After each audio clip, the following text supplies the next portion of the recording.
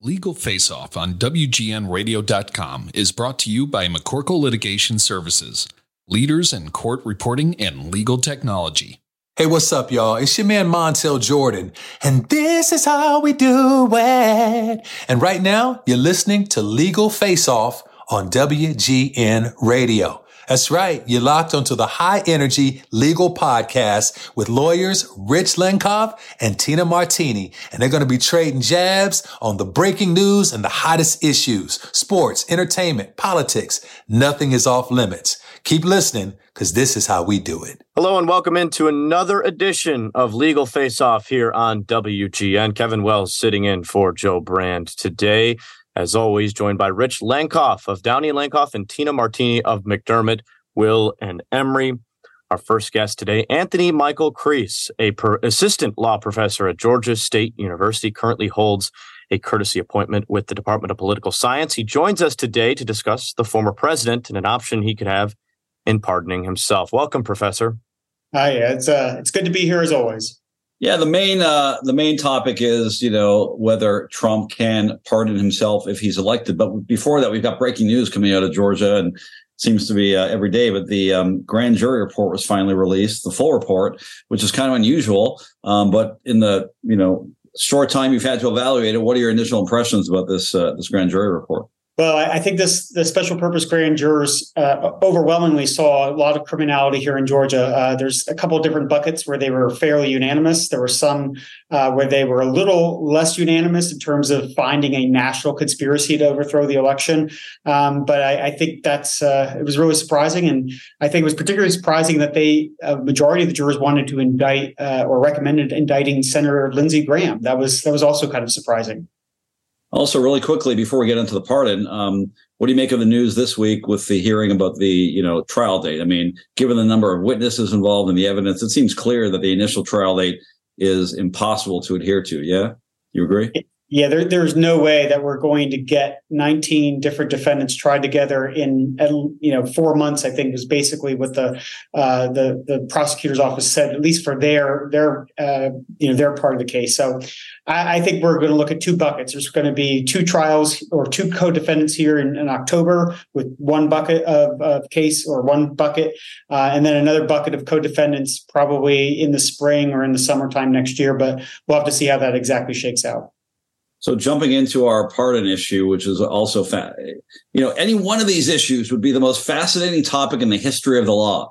We've got dozens and dozens of them, thanks to the ex-president. But in this case, if he's elected president, it seems to be conventional wisdom right now that the president, he would be president at the time, could pardon himself if he's convicted of a crime. But Georgia is kind of unique in that if he is convicted of a state crime, which is what we're talking about, the Fannie Willis prosecution, Georgia law does not allow a president to pardon himself. That would be subject to some different laws unique to Georgia. Could you explain that? Yeah, so in Georgia, we have a board of pardons and parole that basically decides these issues. We don't let the governor do it, and part of the reason is because there was a governor in the 1940s who was selling pardons, and so we took the pardon power away in the state constitution and gave it to this board. But as a general matter, under Georgia law, a person not only has to fill their sentence out, but then they have to wait 5 years before they get a pardon. So it's not an automatic thing. It's not a quick process. It's not something that really allows somebody to avoid their sentence. It's something that it's a tough process. It's not we don't really liberally give out pardons here in Georgia. Well, Professor, tell us a little bit more about the political makeup of the pardon board and how that might influence their decision. Well, I think the pardon board is overwhelmingly conservative. They're appointed by the governor, and it's certainly not a board that has historically been known to freely and liberally give out pardons and things of that nature. Folks really have to demonstrate that they've earned them.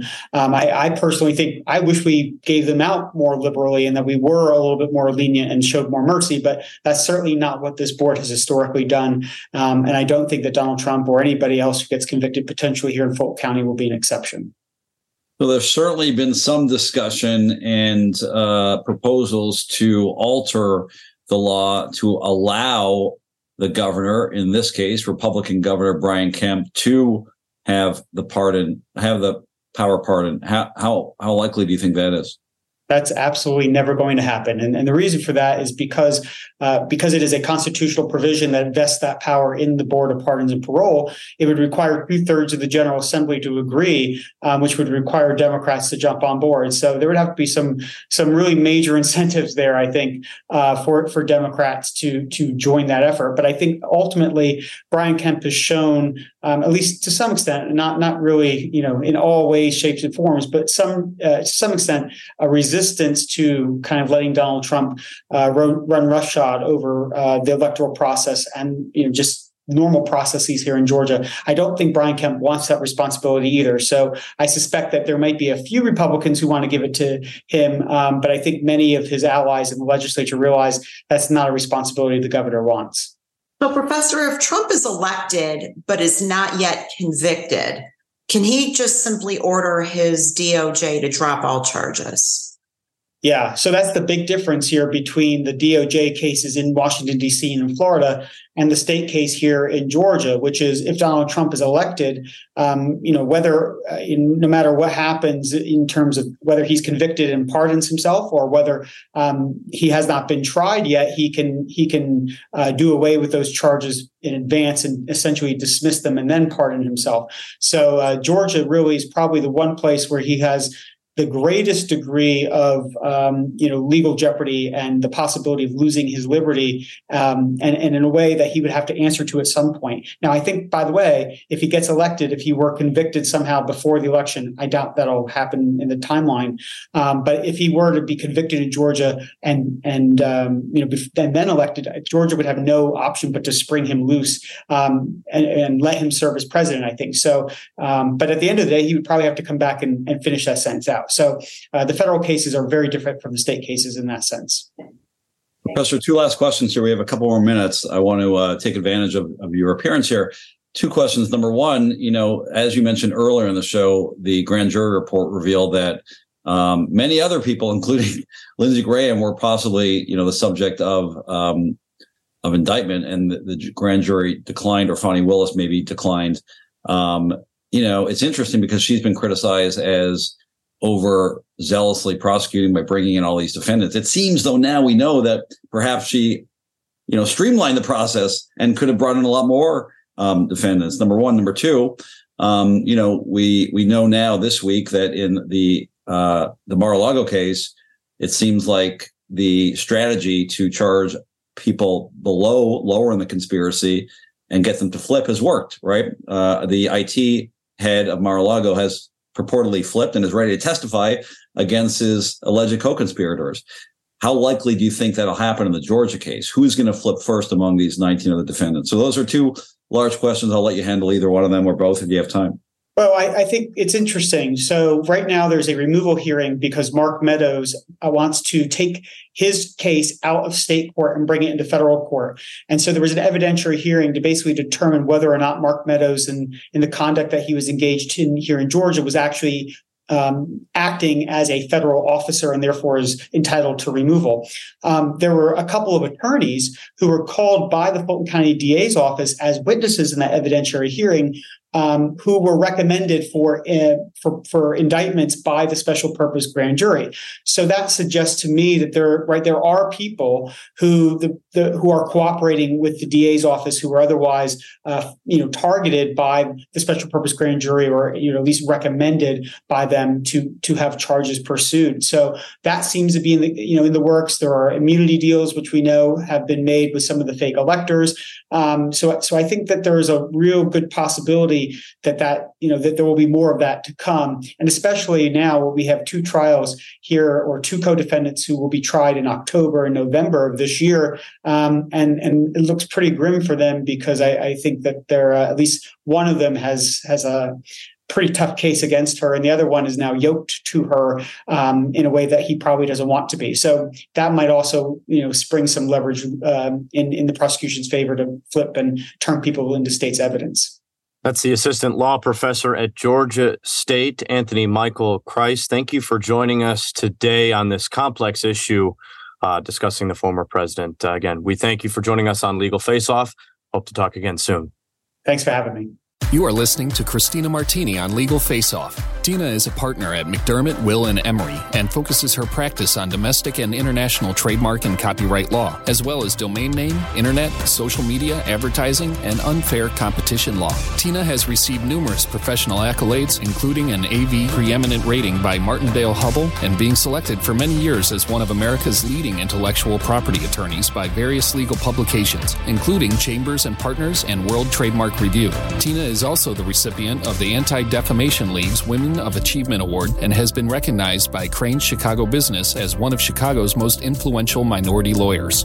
In addition to her full-time practice, Tina is an author, columnist, legal analyst, and podcast host, and she frequently shares her thought leadership with respect to current issues and trends impacting both the legal and business landscapes through various media outlets. McDermott, Will & Emery is an integrated international law firm. McDermott has an uncompromising commitment to legal excellence, extraordinary client service, and a high-performance culture. It is committed to helping clients achieve stellar legal and business results today and well into the future. To contact Tina and to learn more about McDermott, Will & Emery, visit MWE.com. Our next stop here on Legal Face Off on WGN is Casey Myers, author and professor of public relations and director of graduate studies at Virginia Tech. Casey, thanks so much for joining us today on Legal Face Off.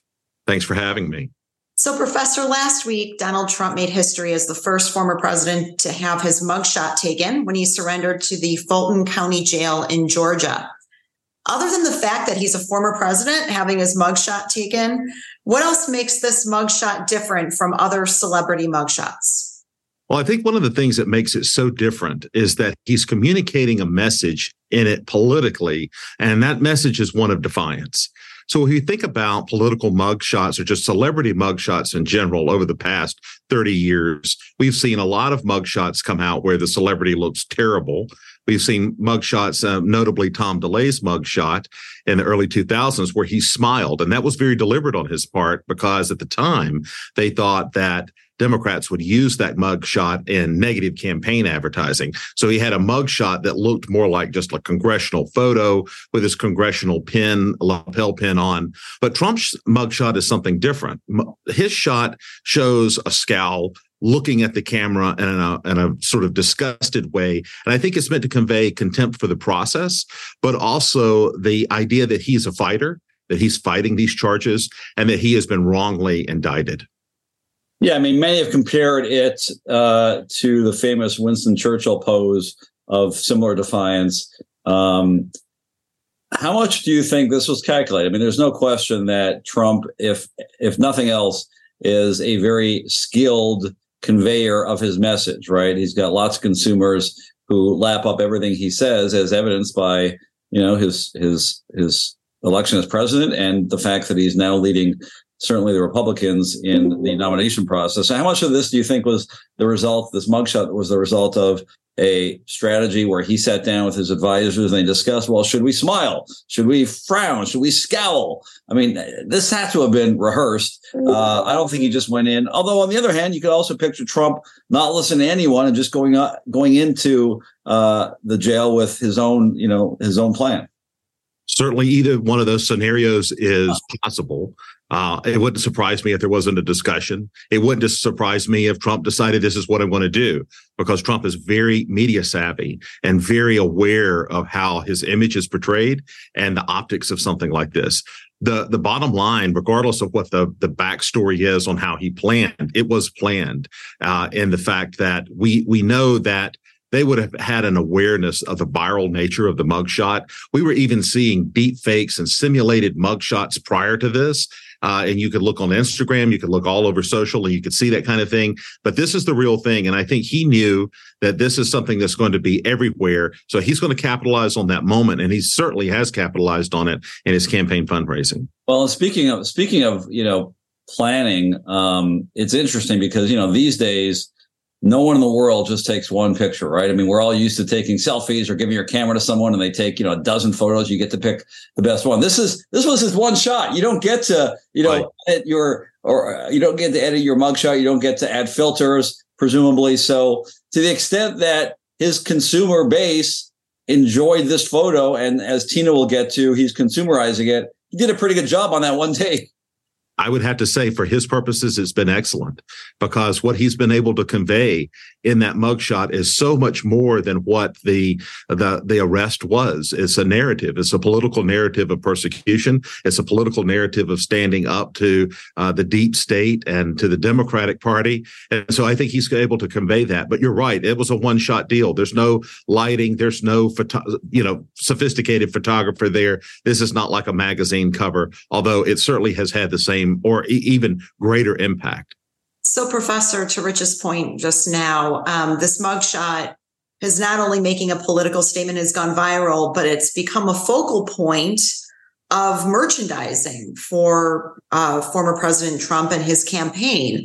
It's on T-shirts, it's on posters, coffee mugs, beer koozies, along with the slogan that he had gone to Instagram with once the mugshot was taken, that never surrender slogan. There's been a lot of chatter about this. People debating whether or not he even has the legal right to take that mugshot and do what he's doing with it, because he doesn't own rights to the mugshot. But from just a pure merchandising standpoint of this mugshot and what he's done with it beyond the narrative, would you care to comment on that aspect of it? Well, in terms of success, it's an unbridled success in merchandising, because the last that I have looked on the data, we had something like 35,000 plus T-shirts sold with Trump's face on it, koozies, posters. I've even seen things online showing posters that could be signed by Trump. And so you're going to see a lot of this merchandise being used for political fundraising purposes. And that certainly has bared out. Fundraising has gone up. In August, the August numbers were over, I think, close to 10 million almost the last time I checked. We don't know what September is going to be because we're not going to get that data until the end of the month. But certainly the fundraising has kind of paced with the mugshot as being an extremely important, pivotal point in Trump's fundraising and his ability to capitalize on that image. And I think you're going to see Trump capitalize on it and the merchandise. You're going to see other people capitalize on it and their merchandise. And I don't mean just political merchandise or political fundraising, but just vendors in general. You're going to see this image everywhere. It's going to become an iconic political image of the 2020s. Professor, your book, which is, by the way, available right now on Amazon and wherever you purchase books, has got a great 5-star review on Amazon. It's called Public Relations History, the Theory, Practice, and Profession and Money in Politics. I'm wondering how your research relates in the area of public relations relates to what we're seeing now with Trump, in particular, how he's using the legal issues he's having to promote himself and his presidential campaign. How does this fall in line with past uses of public relations when it comes to, political figures or celebrities or those in the legal profession? Well, I would say in a lot of ways, it's very typical of public relations is ability to harness image and content to create attitudinal and behavioral change. So, and good PR causes people to change their opinion or to take some action. And in Trump's world, that's going to be donating or motivating people to vote.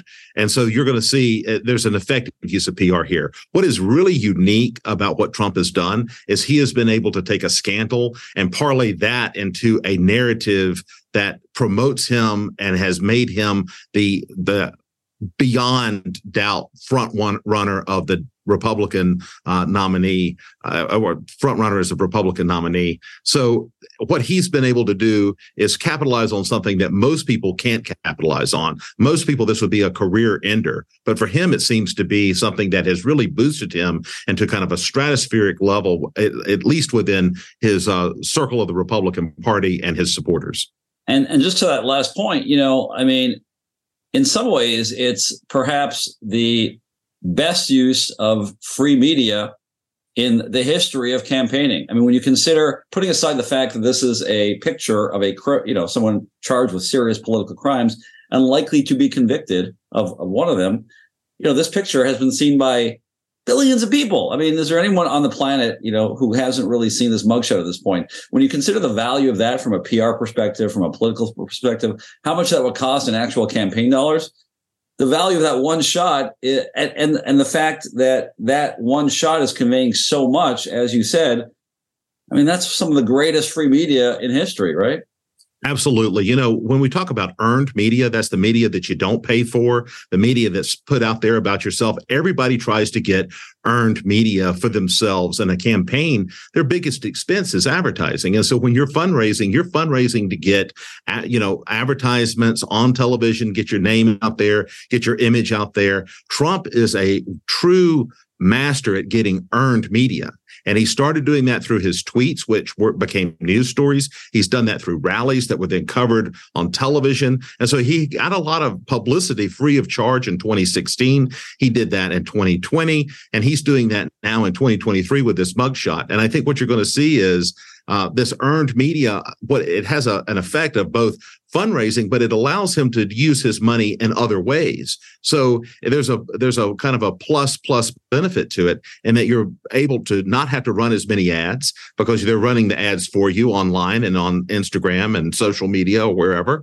But you're also freed up to fundraise heavily on the image and then use that money in other ways to turn out the vote. So I think it's an effective strategy for him.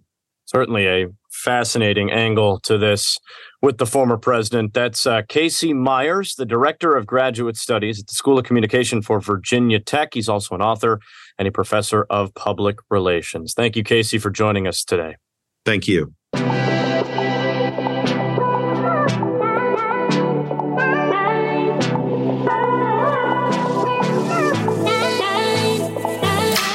Andrew Luna joins us now. He's the Executive Director for Decision Support and Institutional Research. He has served in higher education for over 35 years. Andrew's here to talk about the lawsuit against Vassar College. Andrew, welcome to the show. Thank you for having me. So, Andrew, last week, 5 female professors at Vassar filed a proposed class action lawsuit in federal court in New York, alleging that the school discriminates against female faculty by slow walking promotions and paying them less than their male peers. The suit alleges, among other things, that the plaintiffs have tried to work with the school for more than a decade to address the pay disparity, but with no success. Tell us more about this lawsuit. Well, I don't know particulars about the lawsuit, with the exception of what I've read in the news, but essentially you have these 5 professors who are representing actually 35 other full professors, and that's key, full professors. I'll talk about that. And they are representing these 35 people who are current and former employees of the institution, I think going back to like 2015. The reason why full professor is important is oftentimes your professors are in rank. You have assistant professor, associate, and full. These are only full professors, so they have reached the highest rank. So now you don't have to worry about having rank or anything, years of service in the mix, because basically they're all going to be about the same. They're claiming being underpaid, underpromoted, and not being evaluated fairly. I can't address that. What will happen is that, from 1977, with the Hazelwood and the International Brotherhood of Teamsters, the courts have said you can use statistical models to not only show your case, but actually prove discrimination. So what the plaintiffs will do is they will develop a statistical model to try to support their case. Then the defense will come out more than likely with their statistical model to try to show their case. And then it'll be up to the courts to decide which is the better or more substantial or more, just better model. Professor, the lawsuit alleges that the pay gap between males and females ranges from about 7% to 14% over the last decade or so. And you said that what's also relevant is that these professors teach in different disciplines, different areas of the university. Explain what that means and why do you think that phenomenon exists? Well, it's a free market economy. And essentially professors who are in accounting and other business fields and STEM-related, science-related fields are going to get paid more than English professors and art professors. It's a free market economy. Now, I know there are some organizations like AAUP, American Association of University Professors, who have been an opponent to all professors being paid, equally, but that is tantamount to going to a grocery store and seeing it all items are priced the same. It's not going to happen. So that is one of the factors. I did a study back in, I think it was 2007, where I looked at the whole system of Georgia, all the professors. There are 5,400 professors in the system of Georgia, and we ranked the disciplines by low, medium, and high. And what I found out was that the vast majority of female professors were in low to medium paying disciplines. This is based on national salary averages by discipline, and that the majority of men were in medium to higher paying disciplines. So that has an effect to it. So does rank, so does years in service. All these things add, to the model, but we don't have to worry about rank now. And in many cases, you don't have to worry about years of service because in order to get to a professor level, you have to have so many years of service. So, Andrew, you've extensively researched faculty pay and gender gaps. Tell us a little bit more about how prevalent these issues are. And during the course of your research, what are some of the more surprising findings that you've had over the years? Well, if you read the media, and I get it, because when you're filing a lawsuit, you got to come out with all, guns blazing, pardon the pun. But, you hear one side saying, we're being mistreated and, this, that, and the other, and it's all intentional and it's just, systemic, whatever. And then the other side saying it's not. In essence, the courts have said that there are two kinds of discrimination, disparate impact and treatment. In other words, is one intentional and is one non-intentional? Intentional means I want this group to get paid less, or I want this group to get paid more no matter what, because I just want that to happen. Unintentional is that there are certain circumstances that happen that cause certain groups of people to get paid less. What I have found in my research within higher education is that most discrimination issues are really going to be through unintentional means. And I'll explain that. You have a bad budget year and, low revenue. You're having to still hire faculty, and you bring in, you're wanting to bring in the best faculty you can, but you're offering really low amount. And there's some faculty that will take that amount because they need a job, and some won't. So that person that takes that job at a lower wage, oftentimes in higher education, when we get raises, it's only by percentage. So if you get a percentage raise and you start out low, that gap keeps increasing and keeps increasing. So it's what I have found, most of this is unintentional. Now, I guess that was the most surprising, because when I first started this out, I was thinking that you're going to have all these, mean people over here and all these, victims over here. But it's not really that. It's a lot of things. Salary is really complicated, and you can get caught up if you don't look at things often.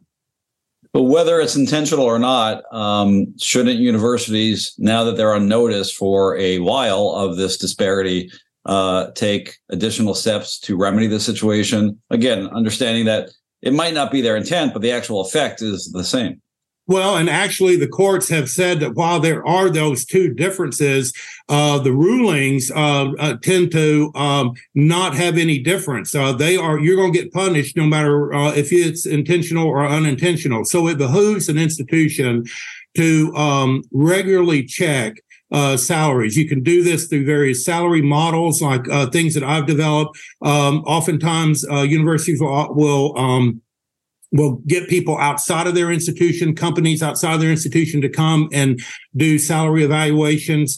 And by doing that, and then making remedies where you see there needs to be remedies.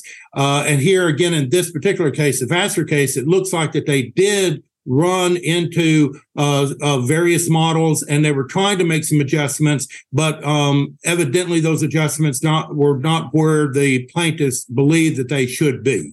So, Andrew, last question here on Legal Face Off. In studies on gender pay and promotion gaps, there's at least some research that seems to indicate that these issues are more prevalent in academia than they are in industry. Have you found that to be the case? And what do you think can be done beyond what we've discussed to address these issues on a higher level?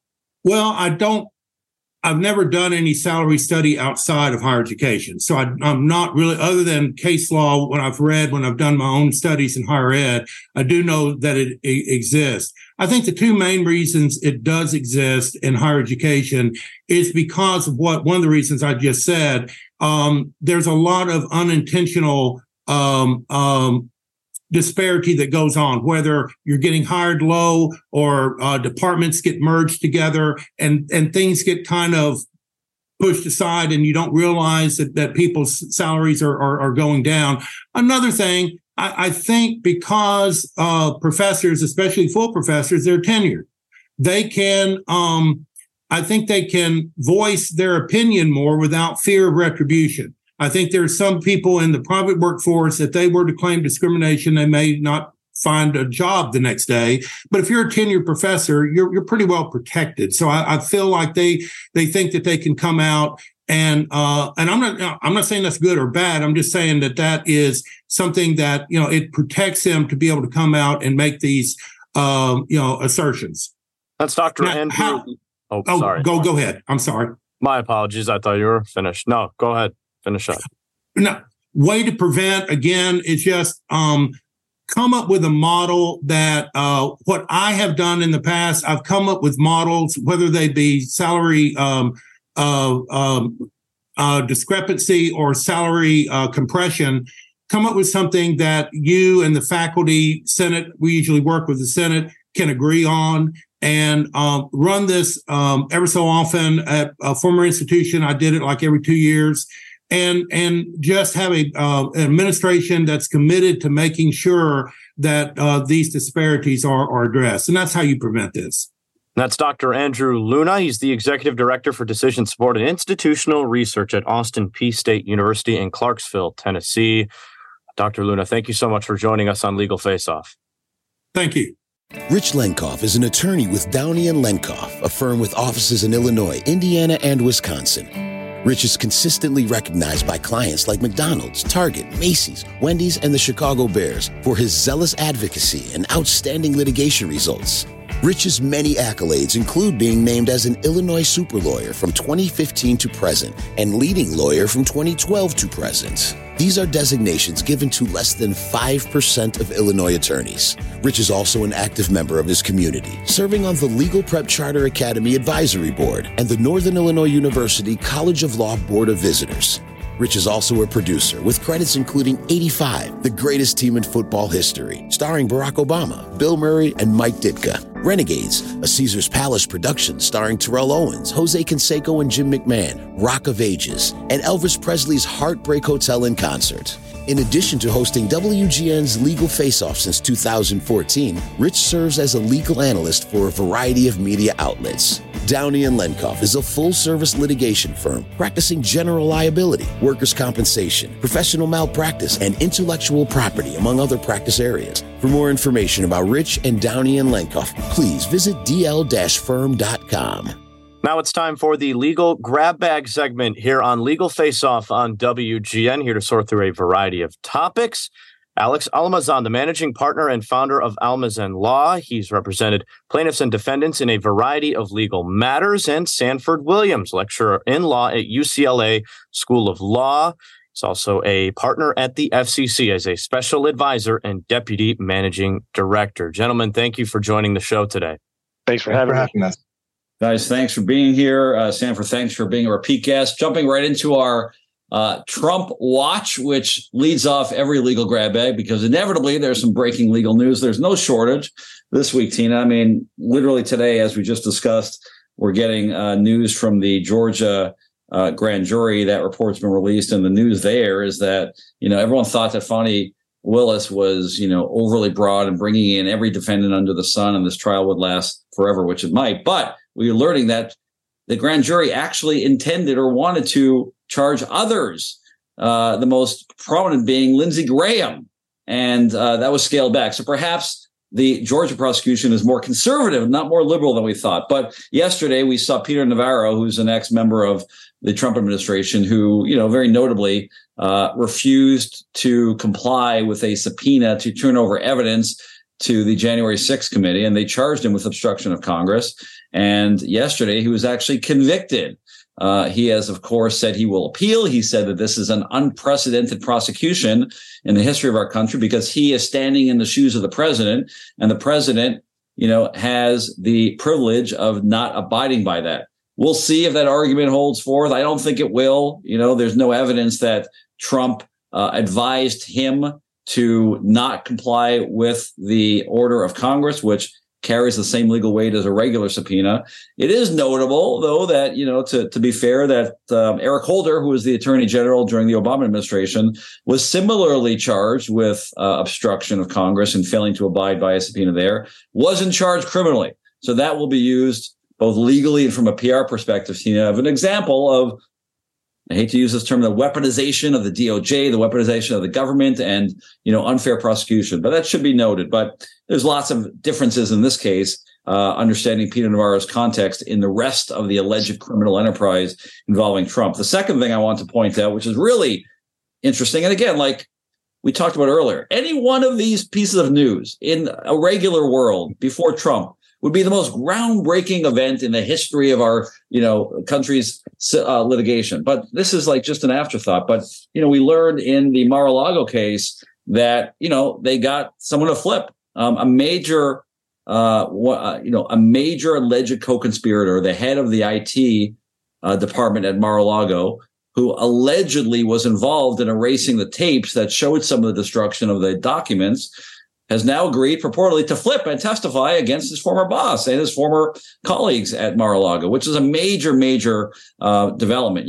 I think among all the cases, Tina, and most experts agree that the Mar-a-Lago case is the biggest slam dunk in the world. That's the shortest, easiest to understand.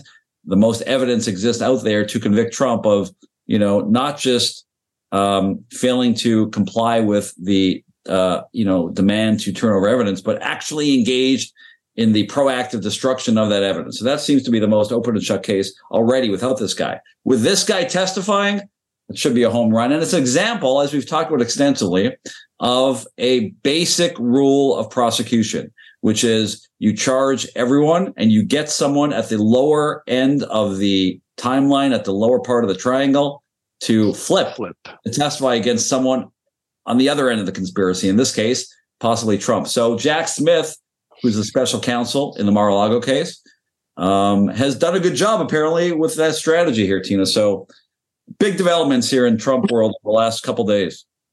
Well, we could spend hours and days talking about all this. And I know we have like 3 minutes before we have to move on to the next story, but just a couple of observations. I mean, in keeping with the conversation we had earlier about the Trump mugshot and the narrative that he's spinning around that, all of this litigation is very interesting, particularly for us lawyers.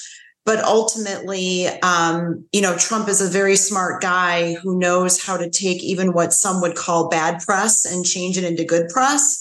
So, and to a certain extent, with the timing being, I think, the most critical thing with respect to these different litigations and how the timing lines up with the election. But putting that aside, he's a master at taking what could be viewed as numerous setbacks in all these litigations and making them into victories. And again, this is all against the backdrop, too, of what the Democrats are doing in gearing up for the election. And Nancy Pelosi just announced that she's running again. And I think that, there are going to be a lot of folks out there wondering why. And so, all of this is a very multidimensional thing, right, Rich? And so you've got the Republicans doing what the Republicans are doing, the Democrats doing what the Democrats are doing, and Trump is doing his best to take what is, he's making lemonade out of lemons. And so, it's all very interesting.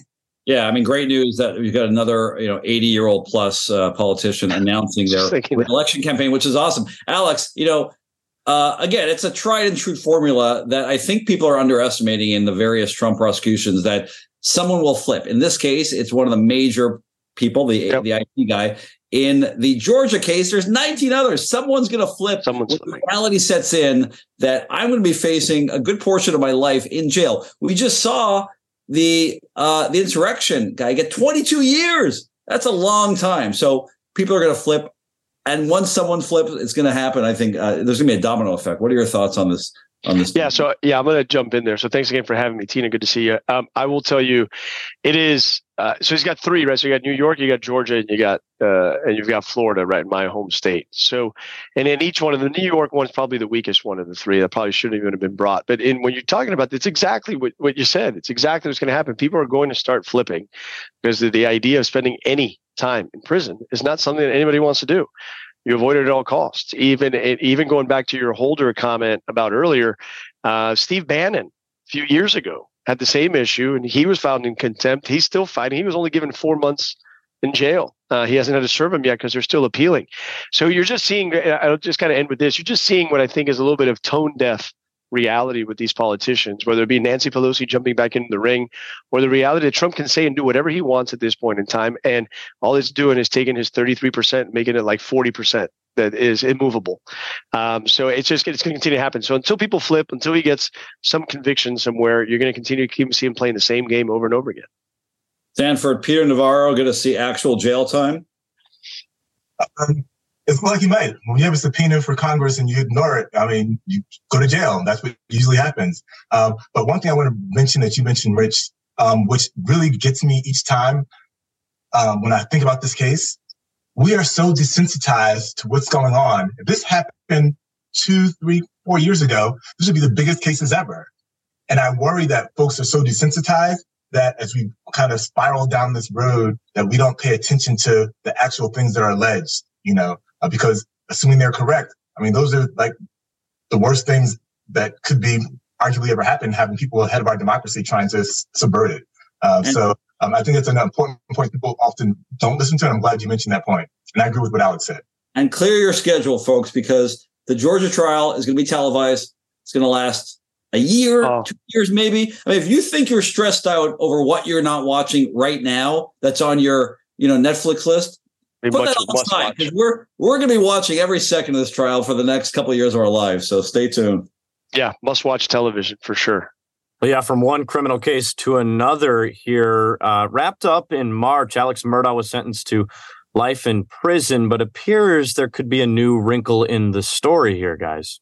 Yeah, Kevin. So just when we thought that, after talking about this trial a lot on Legal Face Off, and just when we thought that it was going to go quiet, at least for a little while, it looks like Murdaugh and his lawyers have filed a motion for a new trial, alleging, among other things, that the clerk of the court during the murder trial, Rebecca Hill, had been doing some jury tampering. And they claim, among other things, that she warned jurors about defense testimony, that she had met privately with a jury foreperson and actually invented a story about a Facebook post that had gotten a juror removed.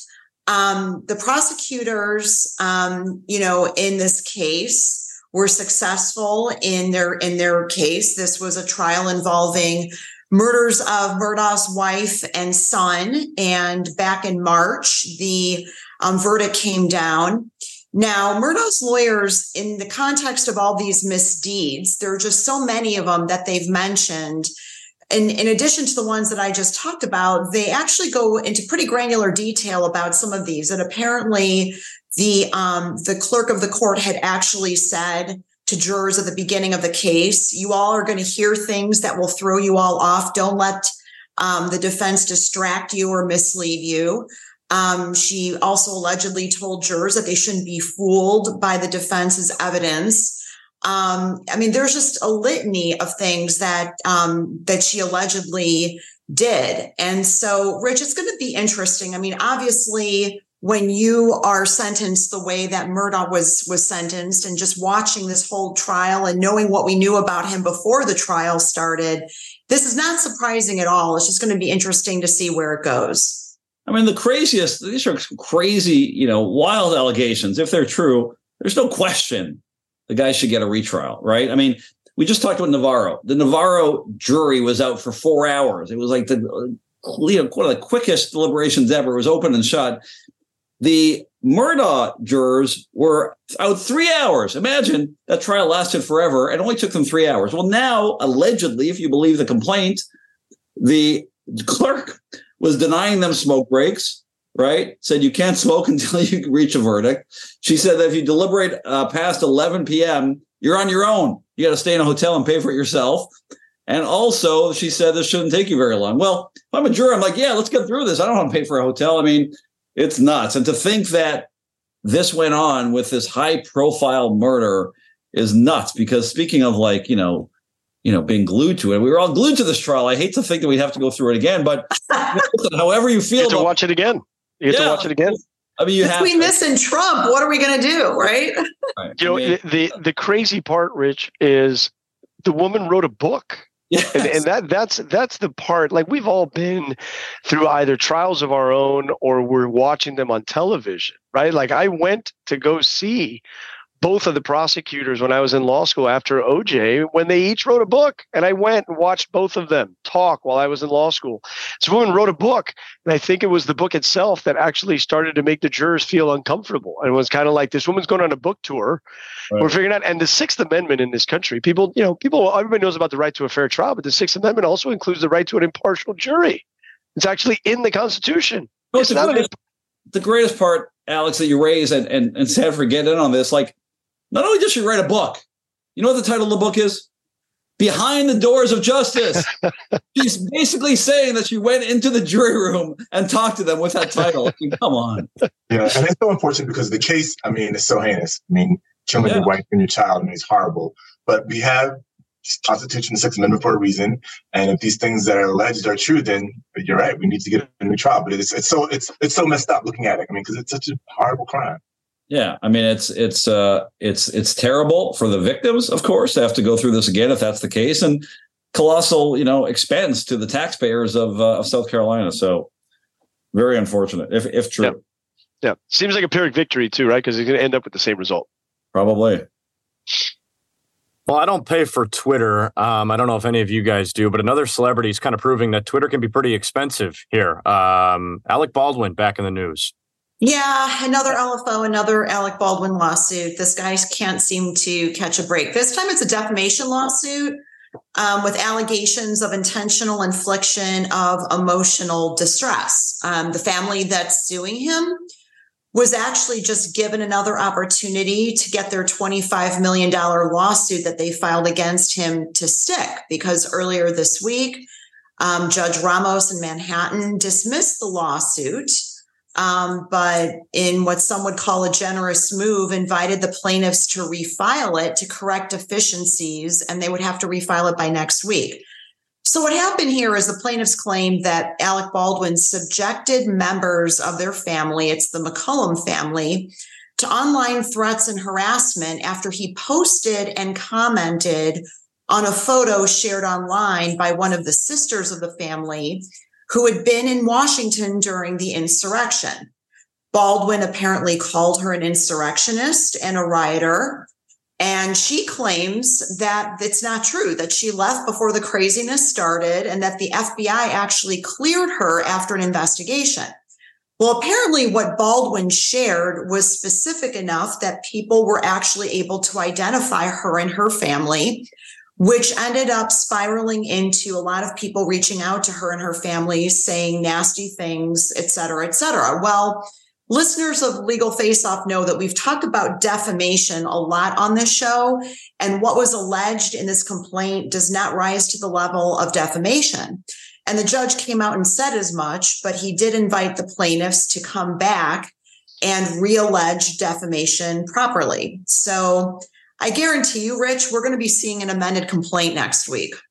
Yeah. I mean, listen, if you look at the picture, it's a picture that he discussed. It's a picture of this woman during the insurrection with the Washington Monument behind her, wearing a hat that says "Make America Great Again." I mean, I'm not necessarily, a follower of Alec Baldwin for a lot of things, but I don't think it's beyond the First Amendment protections to call her out on that. Now, What people do with that beyond that is a whole other question. I mean, that's not his responsibility.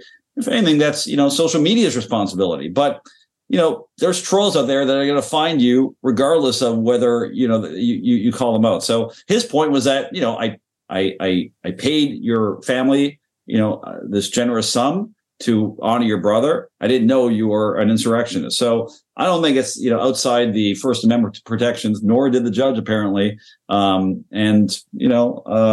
It's crazy. I think it's crazy the judge continues to give a roadmap for this alleged defamation lawsuit. I think it's nuts. But Sanford, what are your thoughts on this? Yeah, I agree with you. Great points, and triggered something in my other job.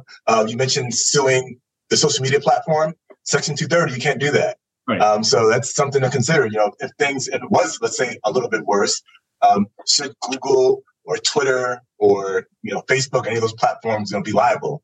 But to get back to your point of defamation, I think you and Tina are both correct. I mean, they don't have the requisite standard for showing prima facie defamation. So I'm not sure why the judge encouraged them refiling, but. Listen, man, when we deal with defamation cases, right, I deal with them in my office on both sides. We've defended them and been on the other side. Truth is the absolute defense. I mean, you're going to deny that somebody wearing a MAGA hat in Washington, D.C. on January 6th was called a rioter?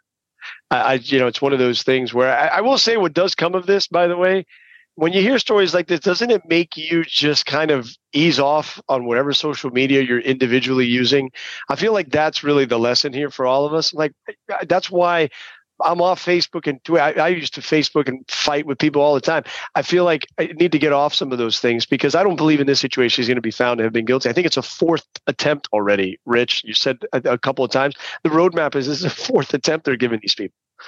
And at the end of the day, I think what you force in a situation like this is for somebody like Baldwin, like Gwyneth Paltrow just did with her skiing accident. It takes people have to take a position, be like, you know what, I'm going to spend $1 million in legal fees just to show you that you can't, as opposed to taking the lawsuit and giving you a couple $100,000 and leave me alone. So I'm glad to see at least he's fighting back. He's not just, giving in and writing a small check and telling him to get out of the way. I can do it real quick, Alex. You mentioned that makes you want to kind of pull back. I live with some kids, people who are 20s, and talk to a lot of teenagers. They're all in. So, even though I think your point is correct, I think that's part of the issue, especially some certain totally folks, agree. I agree with you. In this case, Alec is not 20 is my point. Right. I think when you get to a certain age that we're at, I have 13 and 15-year-old kids. I know everything they're doing. But yes, to your point, I think you just get to a point where you're like, you know what, ease off a little. All right. Alec Baldwin, certainly not the only actor making headlines these days. Also talking Kevin Costner and his divorce that appears to be getting messier and messier. And Kevin Costner already is the proud owner from his prior marriage, Tina, of one of the most expensive divorce settlements in Hollywood history. He's off to a stellar start with this one. We've covered before the dispute he had with his, soon-to-be ex-wife, Christine Baumgartner, over their property. She wouldn't allegedly leave their $145 million estate in California where they lived for quite a while and raised a couple kids. She says that she did not mean to accept this settlement and get her to move out. He said she stayed well past the time that she was supposed to per the prenup. Well, fast forward to the current dispute involving custody, which is getting a lot of attention, and how much custody, not so much, but child support. That's the current dispute that they were in court about this past week. So she's asking for, let's see, $175,000, not a year, Tina, but a month. Actually, to be accurate, she wanted initially $248,000. The judge initially said it should be $129,000. She then asked for an increase to $175,000. So they're going back and forth, but it's exorbitant amounts of money, right? I mean, but in California, there is lots of support for the idea that when you lived a certain lifestyle, and in most states actually, but California is a little more pronounced, when you're used to, and most importantly, most relevantly, when your children are used to a certain lifestyle, then the law recognizes that they ought to continue that lifestyle, no matter how, from the outside world, exorbitant it might be. And the logic is that, the kids shouldn't suffer a change in lifestyle if they were used to, in this case, flying private jets to Hawaii on vacation, having private school, all their extracurricular activities and sports, the complaint references, they should enjoy that going forward, which you understand. But, a couple $100,000 a month, and those are expensive trips. That's expensive, extracurricular activities by any standard. Yeah, I agree. And I would say that in many ways, people would say that Kevin Costner did it all right going in before he got married, having a prenup and so forth. And this is just one of those situations where he's a victim of his own success, right? Because we wouldn't even be having this conversation if he wasn't as successful as he is. And so I understand the notion, to a certain extent at least, of not wanting the kids to pay the price for the divorce.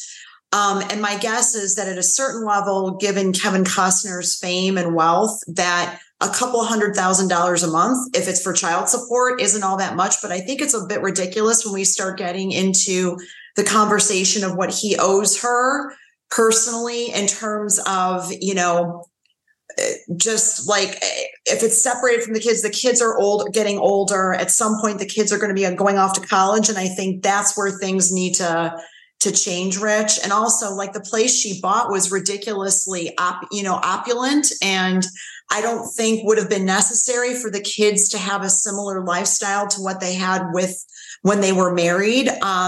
Just from what I saw, it looks like the place she got was very opulent and very expensive and probably not necessary. $40,000 a month for the new place. Yep. And to your earlier point, Alex, what's the point of a prenup? The prenup was supposed to resolve the issue for $1.45 million. It seems like every time there's a celebrity divorce, always fighting it goes out the window. So what's the point of the prenup? It's funny. It's always fighting it, right? So in this case, and this is actually the perfect, and I think Sanford, you'll probably agree, it's a perfect example because it kind of checks all the points. You don't have to have a $145 million estate to look at this and relate to it. Because here's a guy, had a bunch of money, had probably the most expensive Hollywood divorce in history. So then he gets round two and you're like, all right, we have to figure it out, right? I'm married to the same woman I've been married to for 17 years. I don't have a prior divorce. But if she left me tomorrow, I think I would have some lessons to learn second time around, like going in with a prenup. When my wife married me, I couldn't rub two nickels together. So I think now you look into what's currently happening. Of course, now I do get this, right? And this is the part that when you're talking about desensitizing things or putting some perspective on it, if you're going on vacation with dad to like Lake Como next to Clooney's house, but then when you're going on vacation with mom, you're at the Motel 6 in like Sanford, Florida, I can understand that the kids' rationale for like, well, I'm going to love dad more because dad takes me to Italy. There is some reality of a tipping point between Italy and the Motel 6 that the court has to find, right? Because the prenup usually comes at a time where there are no children. How many are you going to have? Is the divorce going to happen while the kids are underage? If the kids are 19, 20 years old, don't matter as much. So I think that reality, and their kids, from what I understand, I think all two of them are teenagers. So I think that's what it is. What he needed to do was probably they both needed to hold on for about 5 more years until they were older. But yeah, I think the prenup is, at the end of the day, saves. And I think there were some situations that helped, like she had to be out, I think, within a month. And certain things that I think the courts have held to, but they're always going to tackle them. They're always going to find loopholes in them because the prenup was done today for something 15 years from now is going to be totally different. But Sanford, speaking of, the trips that Alex mentioned, it's funny that you said that because, and by the way, the kids are 12, 14, and 15. It's funny that you say that because she wants, one of her arguments is that we should continue to be able to take these trips, lavish trips to, incredible places on a private jet.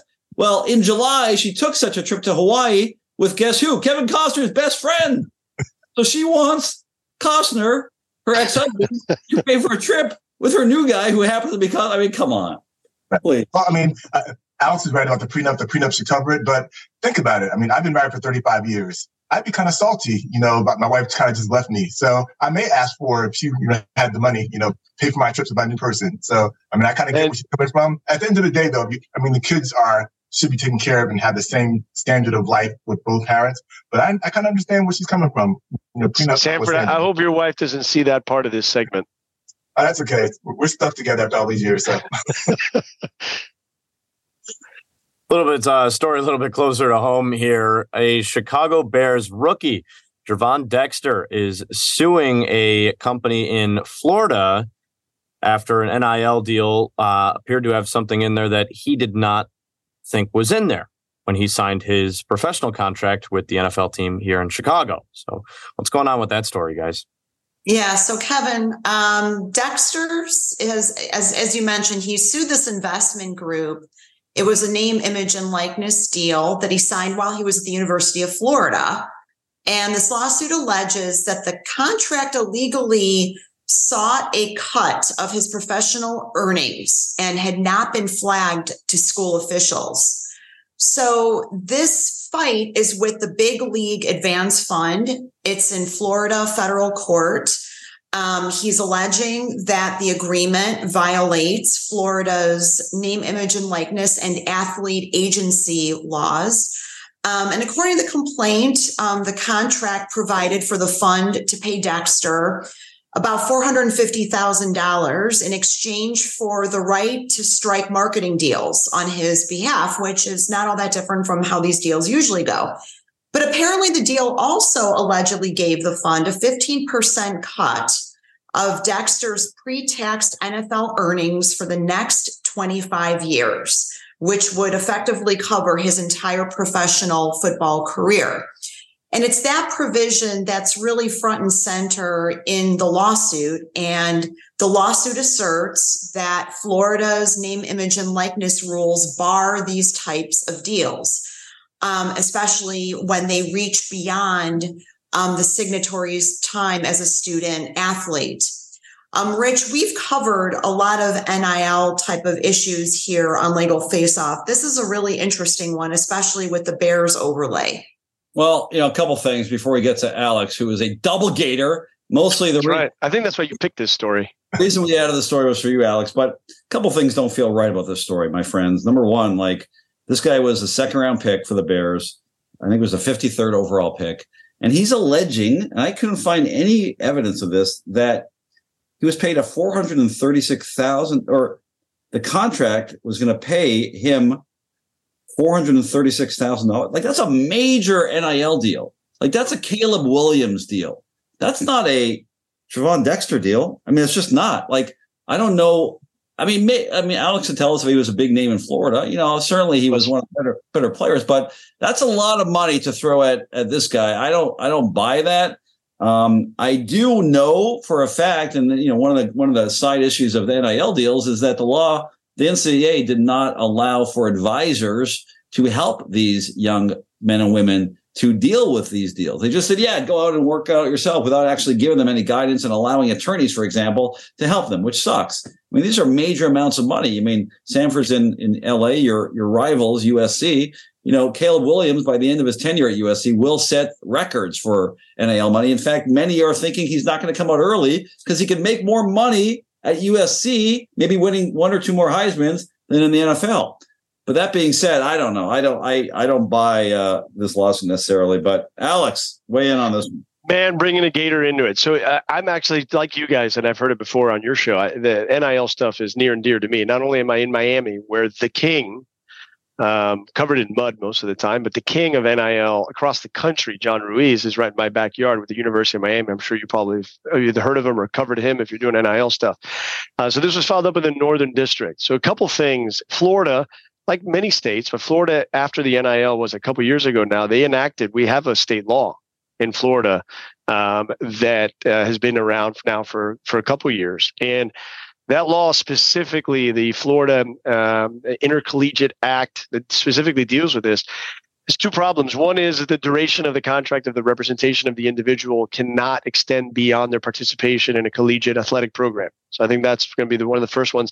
And then there's an actual warning, right? Like we all get sometimes on things that you sign. And one of them requires you to notify your athletic director within 72 hours of executing the NIL. So I think there's one of the other positions they didn't notify the AD at the University of Florida. And then the third thing that I'll tell you is very similar. I had a client this was before me, but they were a foreign athlete from Canada. And there was a very famous litigation up in Canada that she was involved with, unfortunately, with her own father, where her father had essentially started an LLC and took investments from a bunch of us to help fund all of her tennis and in exchange gave the LLC a percentage of her future professional winnings if she ever got there. And they had to end up suing each other. It was a mess. But this is very similar. You can't take somebody who's a kid, 16, 17, 18, 19 years old, and then give them some money and then take away a percentage of something they're going to earn in the future. So I think this gets thrown out. And then on top of that, I don't believe that the company that signed the deal was actually a licensed agent in the state of Florida, which is required to represent an athlete. So for a variety of reasons, it's going to fall apart. Sanford, great analysis, Alex. Sanford. Perfect analysis. I'll just add that it's so unfortunate that these kids can finally make money and then people kind of frame it in this way.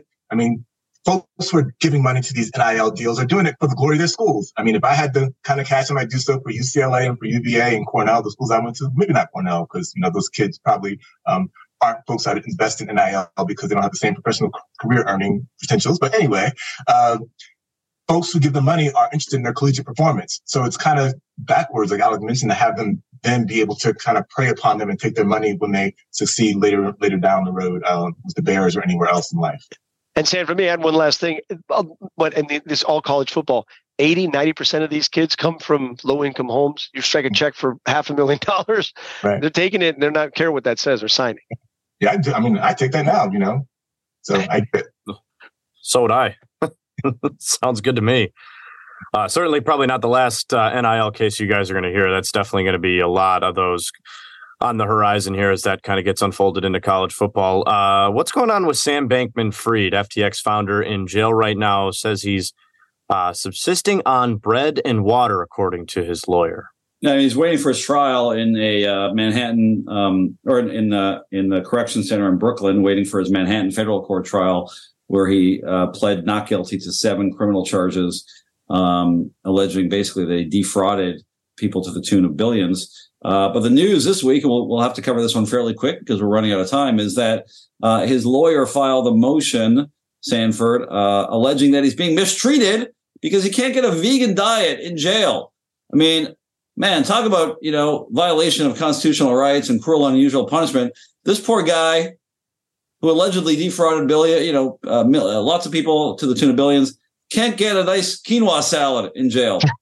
Yeah, well, personally, I feel I'm pescatarian, so I kind of have a little bit of sympathy for that. I think there should be some accommodations made, at least to accommodate him to a certain extent. Now, he's asking for a certain type of expensive quinoa that only Kevin Costner eats, and that's different. But, they should make some accommodations for him. All right, Alex, you're a fan of vegan meals. Oh, buddy, I wish, man. Not everybody looks as stunning as you. My connection to FTX is only that it used to be the Miami Heat Arena was the FTX Arena, and they took it off. And from what I remember for this, I get fat shamed at home by my wife and my kids for the 20 pounds I need to lose. That man ain't fooling anybody with a vegan diet. I used to remember the pictures of him, and I thought, how is this guy sitting next to the most powerful people in the world in like shorts and a T-shirt?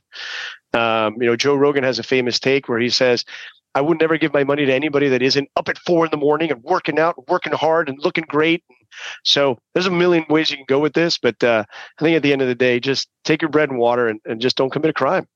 Just another reason, Kevin, why Bankman-Fried is going to get his ass kicked repeatedly in jail. Yeah, for sure. Doesn't sound fun for him. Well, last thing here, Joe Jonas of the Jonas Brothers and Sophie Turner, most notably from Game of Thrones. The two are no longer. Hollywood couple no longer. What's going on here? Yeah, Kevin. So earlier this week, after 4 years of marriage, Joe Jonas has filed the papers seeking a divorce from Sophie Turner. And it's only a few days after certain media outlets, including TMZ, first reported that they were having marital issues. Earlier this week, TMZ actually reported that the tipping point for this decision was attributable to something that Joe saw on a Ring camera involving Sophie, but the details of what he purportedly discovered have not been shared. So there's been a lot of debate about why these two are getting divorced and a lot of sparring about who's the party animal versus who's the person who likes to stay at home. One thing for sure is that Joe, after filing for divorce, has reportedly asked for joint custody of their 2 kids. The two released a joint statement over Instagram with the narrative that we often see that it's been a wonderful run, but they've made a mutual decision to amicably end their marriage, and that they're hopeful that people will be respectful of their privacy as they're trying to figure things out. But in any event, some insiders say that they've been at a crossroads for a while, and so they're not all that surprised. It's going to be interesting to see what ends up happening here. I mean, there's a confidential prenup in place, as there often is, but as we just talked about with Kevin Costner, it's going to be interesting to see if this is contested at all, or if they're actually going to keep it amicable, Rich. I mean, amicable dissolution, conscious uncoupling, blah, blah, blah, whatever Hollywood words you use. This is a story, in my opinion, for our show about evidence, right? That Ring camera. Now everything is okay. They're talking about, amicably separating. That Ring camera, whatever it revealed, and many are speculating that it revealed that she was cheating on him, is evidence. And, speaking like in the Kevin Costner case, there's lots of evidence being used in that situation.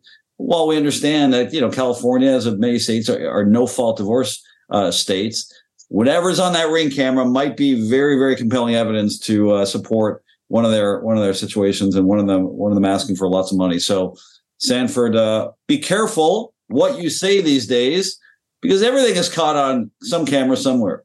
Yeah, it's messed up. And I mentioned, just in case my wife does watch this, my beautiful wife, Dr. Anastasia Williams, for 35 years. Divorce is painful. It's hard. I mean, here in Hollywood, where we are, anywhere else. And it's just sad that they're going through this. It's interesting, the Ring camera aspect of it, but it's interesting. Our daughter, one of our daughters, Nia Cece, who's a singer, we talk about Joe Jonas all the time because she loves music. And the Jonas issue, the Costner issue, and the Baldwin issue makes me think of a song. I mean, a rap song, Mace, Puff Daddy, Notorious B.I.G., More Money, More Problems. That's totally. it. By the way, and did you pick everything today having to do with some connection to Florida? Because they filed suit in Florida, and they have a place in Miami. These days, everybody does. Some of them leaving your hometown, Rich. It's no longer because it's cold. We had Ken Griffin, all his people down here now too. So we got this guy filing, and he hired Tiger's lawyer. So they're about 2 hours north of where I am. A guy named Tom Sasser. Guy keeps totally under the radar. Notice he handles high profile. I think he did Jeff Gordon. He had Tiger. And if I remember correctly, it was probably like a decade ago. I think she walked away with like $750 million, if I remember correctly. But these two have a prenup, and they're young, and they signed something a few years ago. I think this one probably goes away very quickly. All right. We like to end every show with learning a little bit more about our guests. This week, we talked a lot about Kevin Costner. Let's go around the horn and tell us your favorite Kevin Costner movie of all time. Alex, we'll start with you. I know you've got many. You're a big fan of, Waterworld, for example. So putting Waterworld aside, favorite Kevin Costner movie? That is, does anybody, aren't you a sports guy? Yes. Right? Isn't that Field of Dreams? He's done it, but Waterworld, I think, is probably the worst. Field of Dreams, man. Field of Dreams, man, is not even a close, I don't care what it is. There's no close second. Yeah. That's one of the greatest movies of all time. But here's the rule. You can't repeat it. So Sanford, besides Field of Dreams, what is your next favorite Costner movie of all time? I'm a huge sports nut, but I'm also a romantic. I watch the Hallmark Channel with my daughter, so it is what it is. I say The Bodyguard. That's just me. I love music, romance. Whitney Houston, can't beat it. All right, Kevin. Solid choice. I'm pretty sure I answered this question the last time I was. Yeah, I think that we've answered that. Yeah. Oh, no. Did we really? I'm not sure. It might have been a different. Field of Dreams is number one, but I won't repeat it. Let's go Draft Day. Draft Day, another just great movie. Iconic. Love it. Yeah, that's good. Underrated Draft Day. Tina, favorite for a second time. Favorite? Yeah, Field of Dreams. I love Field of Dreams. And he was in The Untouchables also, right? So he was great in that too. Alex said Field of Dreams. You're violating the most basic rule of our segment. You know what? Bull Durham. Throw it out there. Bull Durham. Nobody said that. I got to throw that out there. That's a classic. All right. Well, you said The Untouchables. That was going to be mine. You want to catch Capone? I'll show you how to catch Capone. But I love a deep cut in the Kevin Costner IMDb pages. No Way Out. Early movie. Great thriller. One of the great twist endings of all time. I won't spoil it for Kevin Wells because I know you're going to watch it. But go watch. Yeah, I haven't seen it. Great scene with Sean Young, actress from back in the day, in the back of a limo around Washington. So No Way Out is my choice among the many great Kevin Costner movies. Awesome. So with this Joe Jonas story too, Rich, weren't you at the Jonas Brothers concert here in Chicago recently? Please say yes. Please say yes. I wish. Please. I swear I thought I saw a picture of you. Please say yes. I'm a huge Joe Bros fan. There's no question about it. But I was. Would have been a fun show. I was somewhere else. Did you go to that? I did not. No, I heard it from my apartment in Lincoln Park, but I did not. They're loud. You could definitely hear them from a couple miles away, but I did not go. I'm not a big Jonas Brothers guy, but they got some good tunes. Sanford, quickly, I know you've got a former LFO guest nearby. Do you want to bring her on camera? Nia. I think she's in the kitchen. I have to run and get her. So, all right. Well, tell her that we're going to have her on next time, and next time she'll play us out like she did last time. That'd be great. Yeah, and I will add really quickly. I'm a big sports nut, really. Soccer, basketball, lacrosse, anything.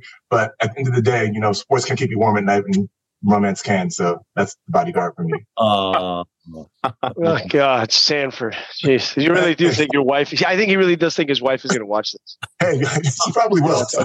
I think that's what's happening. To that point, Alex, you and I go way back. Just remember, I will always love you, my friend. That's perfect send off, buddy.